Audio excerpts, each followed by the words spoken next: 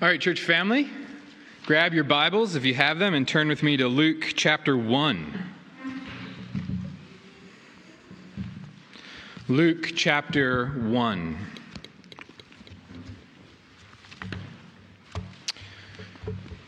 To Uzbekistan, it's Daniel Rosenblum. To Zimbabwe, it's Brian Nichols. To Sri Lanka and the Maldives, it's Elena Teplitz.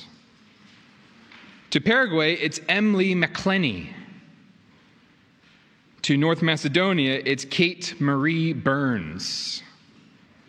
To Algeria, Australia, Belize, and Bolivia, it's a vacant position. What am I talking about? I'm talking about ambassadors. As a nation, the United States of America sends ambassadors to nations around the world. These ambassadors have embassies in cities around the globe, maneuvering diplomacy, seeking good between the U.S. and her interests abroad. And as we'll see, church family, in our study this afternoon, much like an ambassador who is sent out, each and every Christian has been sent out as an ambassador for a heavenly kingdom. So, church, we have not been in Luke's gospel for quite some time. I think the last time was mid-August.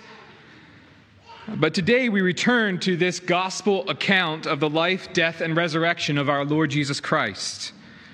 We began this study back in September of 2019 in a very different world, and have interrupted it at times to go other places in God's Word, most recently Proverbs. That is our common practice here at Loudoun Valley, to try to get, as much as we can, a full-orbed view of the whole counsel of God's Word, which will mean going in and out of prophets to Gospels to letters to what Lee preached for us a couple weeks ago from an Old Testament narrative.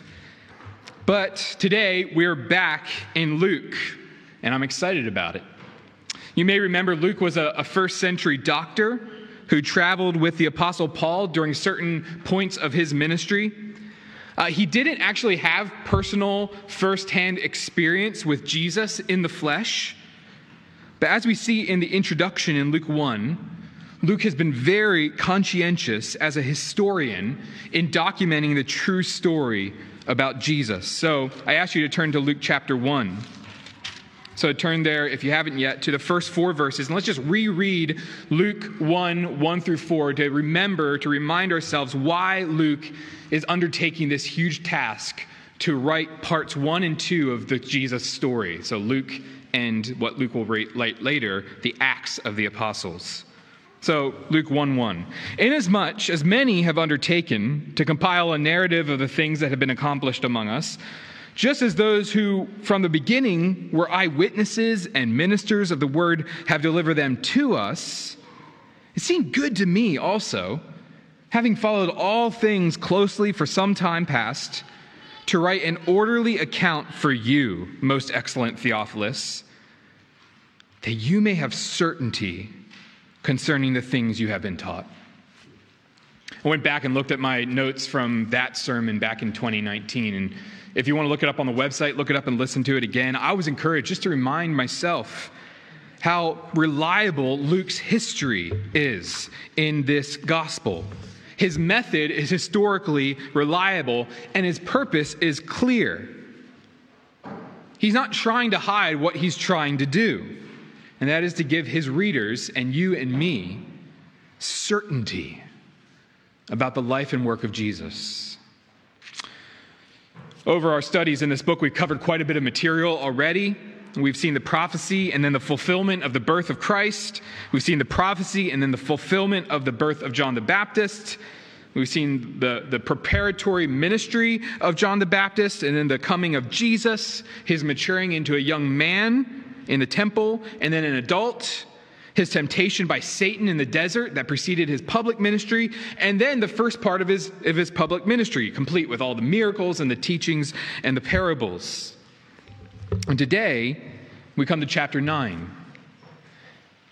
And church, Lord willing, as we continue in chapter 9 in the weeks to come, we're going to see chapter 9 is sort of a hinge point in Luke, sort of a hinge to a new section in his gospel.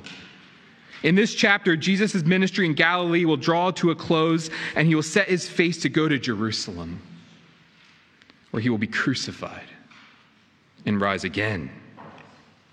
And today we begin this hinge chapter by seeing Jesus sending out his 12 disciples to proclaim the kingdom of God. And church, my prayer for myself first, and then for us as a church family, as we see this first commission of the apostles, is that we as a church would be convicted, challenged, and compelled to go out with this same message to a world that desperately needs to hear it. So turn from Luke 1 to Luke 9. And we'll read the first 9 verses together. Luke 9, starting in verse 1. And he, that is Jesus, called the 12 together and gave them power and authority over all demons and to cure diseases. And he sent them out to proclaim the kingdom of God and to heal. And he said to them, "Take nothing for your journey, no staff, nor bag, nor bread, nor money. And do not have 2 tunics. And whatever house you enter, stay there, and from there depart. And wherever they do not receive you, when you leave that town, shake off the dust from your feet as a testimony against them." And they departed and went through the villages, preaching the gospel and healing everywhere. Now Herod the Tetrarch heard about all that was happening, and he was perplexed, because it was said by some that John had been raised from the dead, by some that Elijah had appeared, and by others that one of the prophets of old had risen. Herod said, "John I beheaded. But who is this about whom I hear such things?" And he sought to see him. 3 simple S points this morning: sender, sent, and seeker. The sender, the sent, and the seeker. And by God's grace, this will help us understand this passage and be able to go with a greater understanding and love and affection for Jesus than when we came. First, the sender. Look in verse 1 again. And Jesus called the 12 together and gave them power and authority over all demons and to cure diseases, and he sent them out to proclaim the kingdom of God and to heal.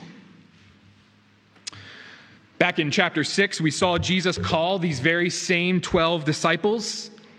We saw in chapter 6 that he takes these disciples, a subsection of those who are following him, and he calls them apostles, sent ones, that means. They're Simon Peter, Andrew, James, John, Philip, Bartholomew, Matthew, Thomas, James the son of Alphaeus, Simon the Zealot, Judas son of James, and, you guessed it, Judas Iscariot. Amazing that he was preaching the gospel, huh? These Jesus has selected and now commissions. He calls them together and he gives them power and authority over all demons and to cure diseases. Now, it's been a minute since we were in this book, so let's refresh our minds as to just who this sender is. See, the authority of Jesus has been one of the repeated themes in Luke's gospel thus far. So in chapter 4, verse 32, we saw Jesus' word possessed authority. In chapter 4, verse 36, we saw that he commanded unclean spirits with authority and power. In chapter 4, verse 39, we saw him stand over a woman and rebuke a fever so it left her. In chapter 5, verse 17, we saw the, quote, power of the Lord with Jesus to heal. In chapter 5, verse 24, we saw his authority, believe it or not, even to forgive sins. In chapter 6, verse 5, he called himself even the Lord of the Sabbath. In chapter 6, verse 19, we saw that power came out from him and healed all who came to him. And most recently, we've been in chapter 8, where Luke lays out this series of evidences to the astonishing authority and power of Christ. It began with a storm that Jesus quieted with a mere word from his mouth. It escalated to a crazed demoniac whom no one could subdue, sitting in his right mind after an encounter with the Christ, freaking everybody out. That wasn't all. Next came power to heal, even a woman who had, what Luke says, spent all her living on physicians and could not be healed by anyone. She touched Jesus' garment, and her condition was cured instantly. That still wasn't all. In the very last passage we studied in Luke, we saw Jesus raise a girl to life who had died. With the words, "Child, arise," death had met its master, and a young girl who seconds before had no pulse got up and ate lunch. Church, as the readers of Luke's gospel, we have been bombarded with this message that Jesus' authority is unique, unmatched, and shocking. People have been blown away by what he's taught and all the things they've seen him do. So just think about what we've seen in Luke and then read those verses again. He called the 12 together and gave them power and authority. Jesus, this authoritative one, it's that Jesus who now sends his disciples away, not only with his message, but with his power. And they go. In verse 2, he commissions them and they go. Down in verse 6, Luke writes, they departed and went through the villages, preaching the gospel and healing everywhere. The villages of Galilee will never be the same because Jesus is multiplying his ministry, sending out ambassadors in his 12 disciples. What an amazing ambassadorship he is entrusting them with. They're going out preaching good news that the kingdom of God has come, and Israel must repent and be ready. They must turn and get prepared to receive God's kingdom. See, the disciples understand Jesus' mission not completely. It's not yet completely clear why Jesus has come, but he has indeed come, and they're going to understand this more in the years to come, to inaugurate a kingdom, the rule and reign of God, a kingdom Jesus himself will begin and then consummate when he returns. It's a kingdom not of this world. It's a kingdom not to beat up the Romans, but to beat up sin, death, and hell, and Satan forever. And so these apostles go out. We find here kind of in embryonic form a passage that's themes will just be felt for the rest of the New Testament and really the rest of history. Themes of God's people going out with God's message in God's power to those God desires to save. And so, Christian, we can see ourselves in this passage as well, can't we? Christian, you too are sent. In fact, you cannot be a Christian and not be an ambassador for the King. It's part of who you are now. And get this, the message you're entrusted with, the gospel of Jesus Christ that the apostles didn't know completely like we do now, sins forgiven, new life through the cross, home with Jesus forever through the resurrection power of Christ. That message, as you tell it, will not be limited by your lack of power, winsomeness, or persuasiveness. The power to see new life given comes not from you, but from the sender. See, these disciples are sent out to what? They're sent out to exorcise demons and heal diseases. But those exorcisms and healings are not the main attraction. They're not the main point. They're there to point to the reality of the kingdom that's coming. See, Jesus has come not just to cast out demons, but to overthrow the prince of demons himself. Jesus has come not just to heal sicknesses of the body, but sicknesses of the heart, sin-sick hearts. So some might still be called to confront demons and heal diseases today in 2021. But for all of us, the greatest miracles we'll be able to see as we live out our ambassadorship are when dead hearts are made alive through the message of the gospel. And that power only comes through Jesus. He works it out in us and through us. Christian, you are tasked to take the gospel to those perishing in their sin. But the good news of this passage reminds us you are not tasked to do that in your own power. Christians are not like Avengers. So if you've ever seen any of the Marvel movies, you'll see how each Avenger has his or her own superpower or super brain smartness, whatever, right? And what happens when the Avengers come together for a mission is and this is easier said than done, they try to unite all their individual powers together for good. Usually for good, right? That's not how it works with the church. We're powerless to save anyone. When we come to our King, we don't come as ambassadors inbuilt with the superpower to persuade or to save.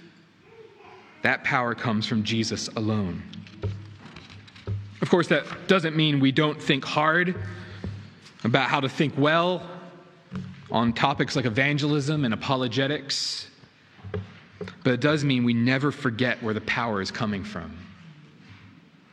Church, don't you see how incredibly encouraging that is? The fact that Jesus empowers you to share the gospel, and it's his power that can save anyone at all you talk to, means you can feel freedom from ever trying to coerce or push anyone into believing.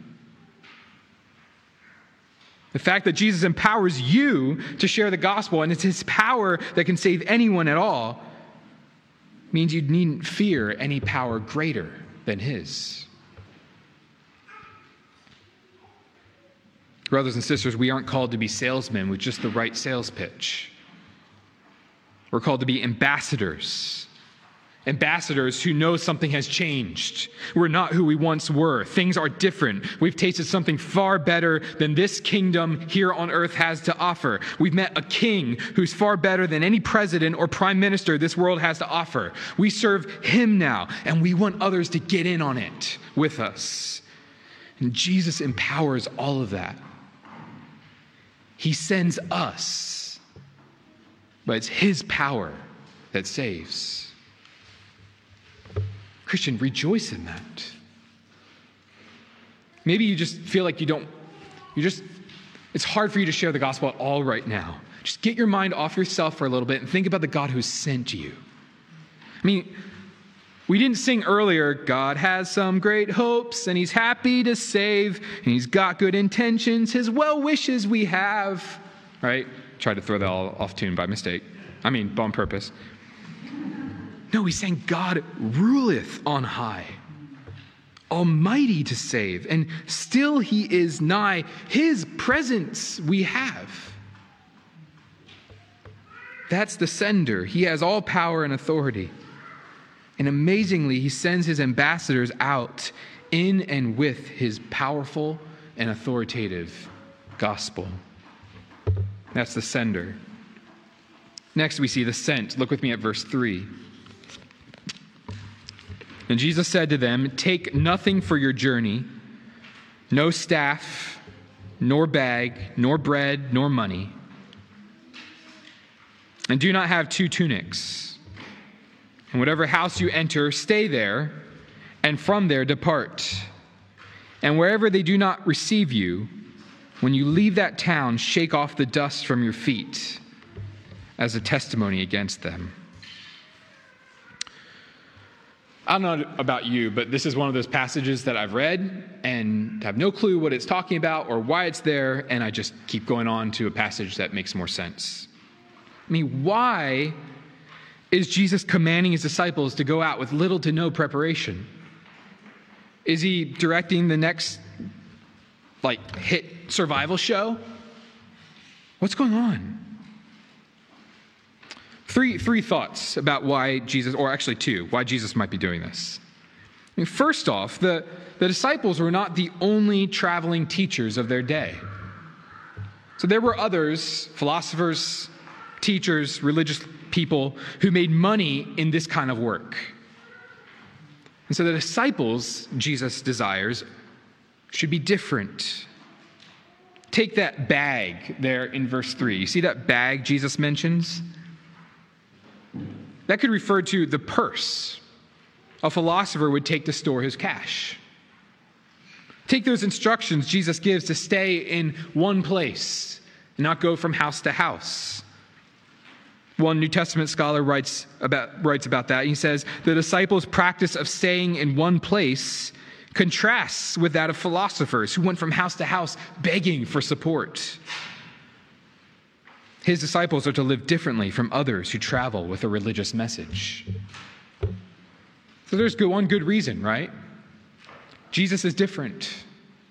He's different than other gospels, other good news, other teachings. And his disciples are to look different as well. Another reason Jesus might be urging them to kind of take this almost uncommon sense-like approach to traveling is to encourage dependence on him as the sender of the apostles. The 12 will need to learn trust in Jesus, won't they? Going out with not even a staff.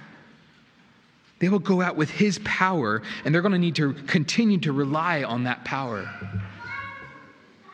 And I love it later when, I think it's in chapter 22, when Jesus is talking again to his disciples, and this time death is a lot closer to Jesus. And he says, remember when I sent you out?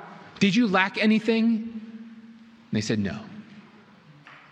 Jesus is enough. And Jesus goes on to instruct them then how to take up lodging and how to evaluate the villages they go to.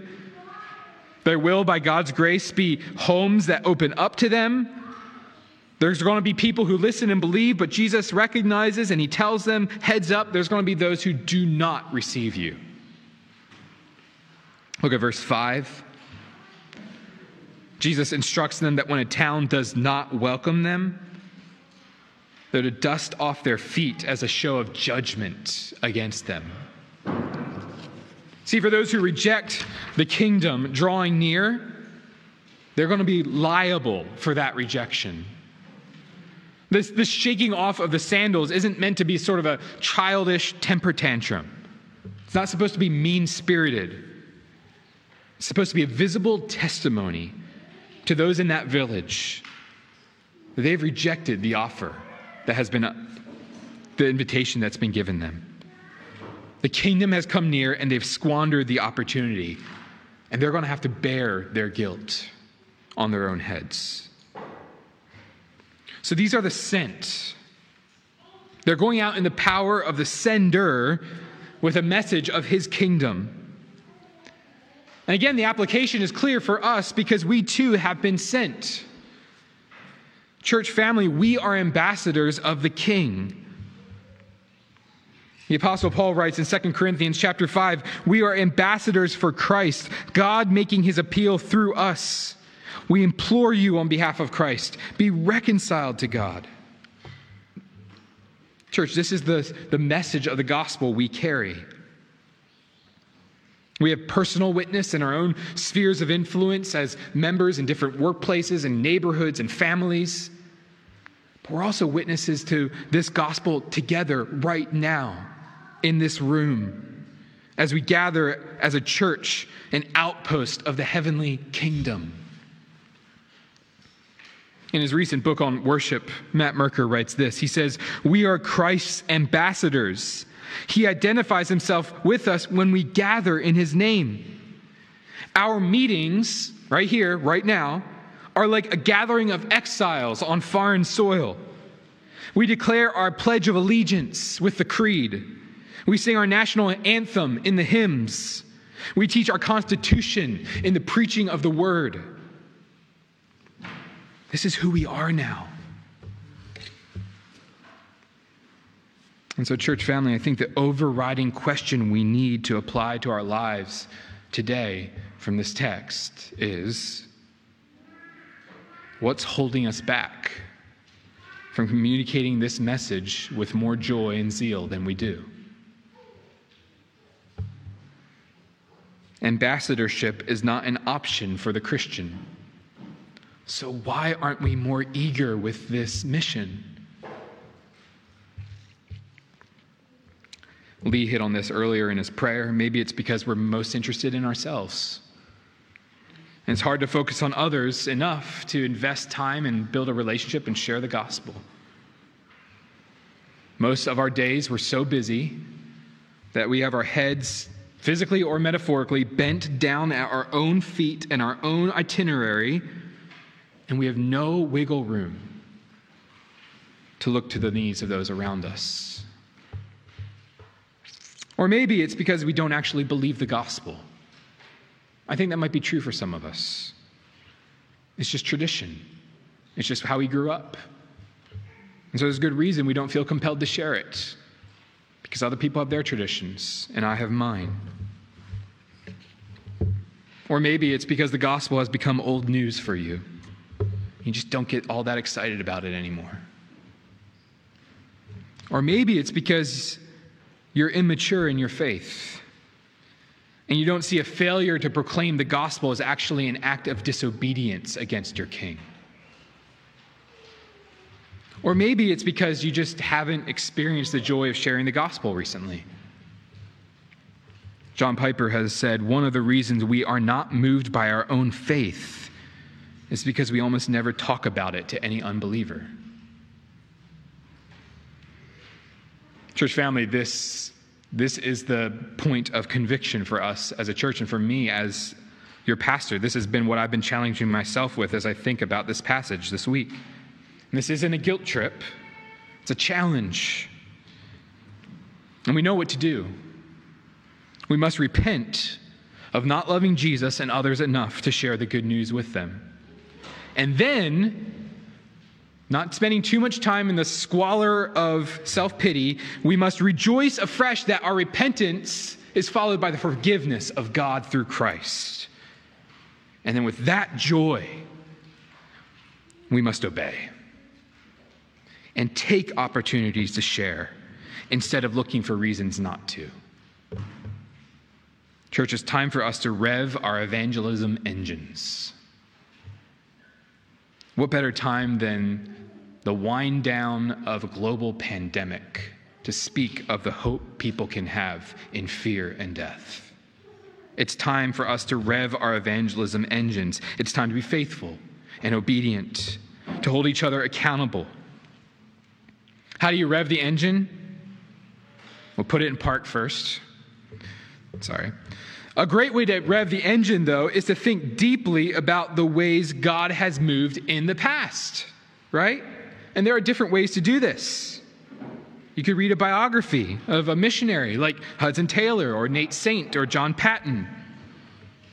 You could ask your friends here in this church how they were saved. You might be surprised. Friends, stoke your affection for Jesus, and then dream about how he might use you to bring people to himself. That's the sender, that's the sent. But before we conclude, we need to see a seeker. And that's what we see in verses 7 through 9. So Jesus and his disciples are creating quite a stir in Galilee. News reports are circulating. The Galilee Times is running front page stories on Jesus and his teaching. And all this reaches the leader of the region named Herod. This is the same Herod we'll come across again in Luke. It's the same Herod Jesus will see hours before he's crucified. But for now, the Herod we see is just plain confused. Because as the news reaches him, it's conflicting. Fake news is not new to our century, folks. It's right here. As Jesus' fame extends, his reputation spreads, people are speculating about who he really is. Look at verse 7. Now, Herod the Tetrarch heard about all that was happening, and he was perplexed, because it was said by some that John had been raised from the dead. So Herod had had John beheaded, FYI. You can understand why he would be perplexed by this. And if you look in other gospel accounts, it seems like Herod's actually one of the ones proposing this idea. There are other theories floating about as well. Look at verse 8. Maybe Elijah, who we see in Isaiah, kind of precedes the Messiah. Maybe this is Elijah. Maybe this is one of the other prophets. Herod's perplexed. And then he asks that age-old question that we see all throughout Luke's gospel, and that many around us, maybe we don't know they're asking this, maybe we do. Many around us are asking, and that is, who's Jesus? Who is this? See that? He says, who is this about whom I hear such things? It's cool. We'll see Peter a few verses down in a few weeks answer that question with great clarity, saying Jesus is the Christ. But for now, we should be left perplexed as well with Herod. Right? We should feel his perplexity. He's seeking after Jesus, right? Passage ends, and he sought to see him. Now, this time, who knows what Herod wants with Jesus? So he's a mixed bag. Later in Luke 13, the Pharisees will tell Jesus, hey, Herod wants to kill you. You should get out of here. And then in Luke 23, we see hours before Jesus is crucified, he goes before Herod. Herod's so elated, he finally gets to see Jesus. And what does Luke tell us there in Luke 23? He says, Herod had long desired to see Jesus. Why? He hoped to see some signs done by him. Herod wants a show. Jesus, at that point, right before his death, doesn't cooperate. Herod ends up treating him with contempt, sending him back to Pilate. So whatever Herod wants here in Luke 9, I'm not sure what's going on in his heart. But we know the end of Herod, and it is an end that does not want to follow Christ. In Luke 23, it just seems he just wants to be impressed by Christ. And so this is a good question for all of us, even those of us who have called ourselves Christians for years. Why do you seek Jesus? Perhaps you're tuning in online or you're here and you actually don't understand yourself to be a Christian. I wonder, why do you even listen to a sermon like this? Why are you attending a service or watching online? Why do you seek Jesus? Is it for what he can do for you? Is it because you've just always done the church thing? Is it because you're curious about learning more spiritual things? You should keep seeking. But at some point you need to make up your mind. Don't spend the rest of your life, friend, playing around with Jesus. As you seek him in his word, prayer, through the people he has redeemed in the church, determine at some point whether you're going to submit to him as your king and believe he is who he says he is, or reject him flat out. But please don't pretend you can just stay interested and nothing more. Jesus' message requires only two RSVPs: accept or reject. Which will it be for you? And friend, the wonderful thing about the gospel that we see in God's word is that you're not the only one seeking. Jesus is actually a seeker too, and he's seeking after you. See, we're all sinners. We all don't want God to be the ruler of our lives, and the Bible calls us spiritually dead in our sin. But then it goes on to say that when we could not go to God, he came to us. He sent his son Jesus to die on the cross underneath his wrath for the sins of his people, for you and for me. Our sins deserved God's just judgment, but for those who will repent and believe, that judgment will fall on Christ. And that's good news. Won't you believe and be saved? If you have questions about that, we'd love to talk with you afterwards. So I'll be up here milling about. Love to talk with you more about what it means to have your judgment placed on Christ and not on yourself. If you're tuning in online, You can comment on Facebook, or you can look up our email on our website. We'd love to talk with you more. And church family, brothers and sisters, this is who we are. We are ambassadors. Loudoun Valley Baptist Church is an outpost of the kingdom. We are an embassy on foreign soil. We proclaim a kingdom not of this world. And that's good news, because it's a kingdom that will last forever. So the question then is, are you proclaiming that message? Here's something to think about this evening. Christian, if you died tomorrow, would there be anyone in your life who would stop hearing the gospel because you were no longer around? Jesus is sending you. Are you going? Let's pray.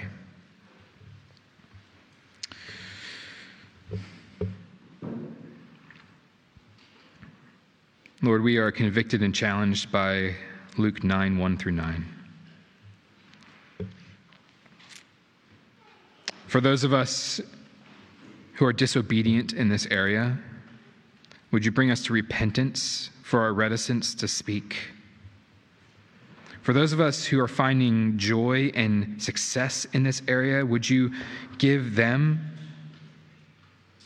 an opportunity to encourage us, speak into our lives as a church? For all of us, would you instill in us such love for you, such gratitude for the gospel, that it would be continually on our lips? As we'll sing shortly, help us to speak your gospel until our dying breath. We thank you that Jesus' blood covers even our lack to evangelize, and that there's nothing that his saving power cannot redeem in us. We also recognize that as the redeemed, we are called to obey the King. So out of the abundance of joy we receive in the gospel, send us out and help us encourage one another as we go. In Jesus' name, amen.